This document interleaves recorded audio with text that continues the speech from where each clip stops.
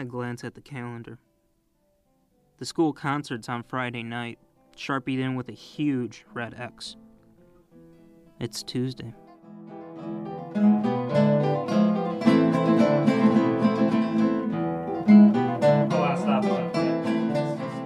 We've been going at the same stupid Gato Montes piece for 5 weeks now, and now we can't get it right.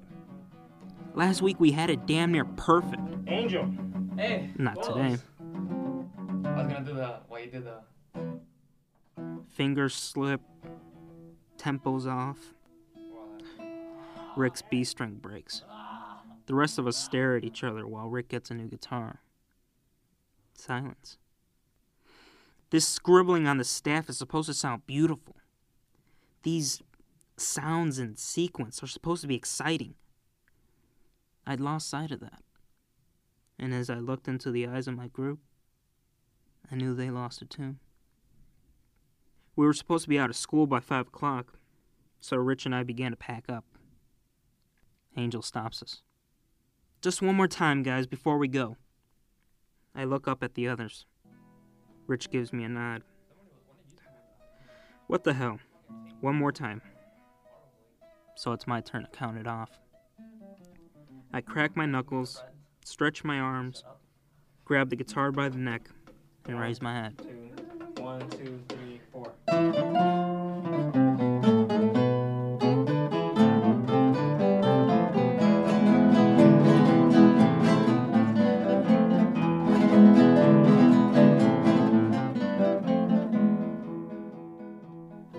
Now I can feel the excitement. I can hear the beauty.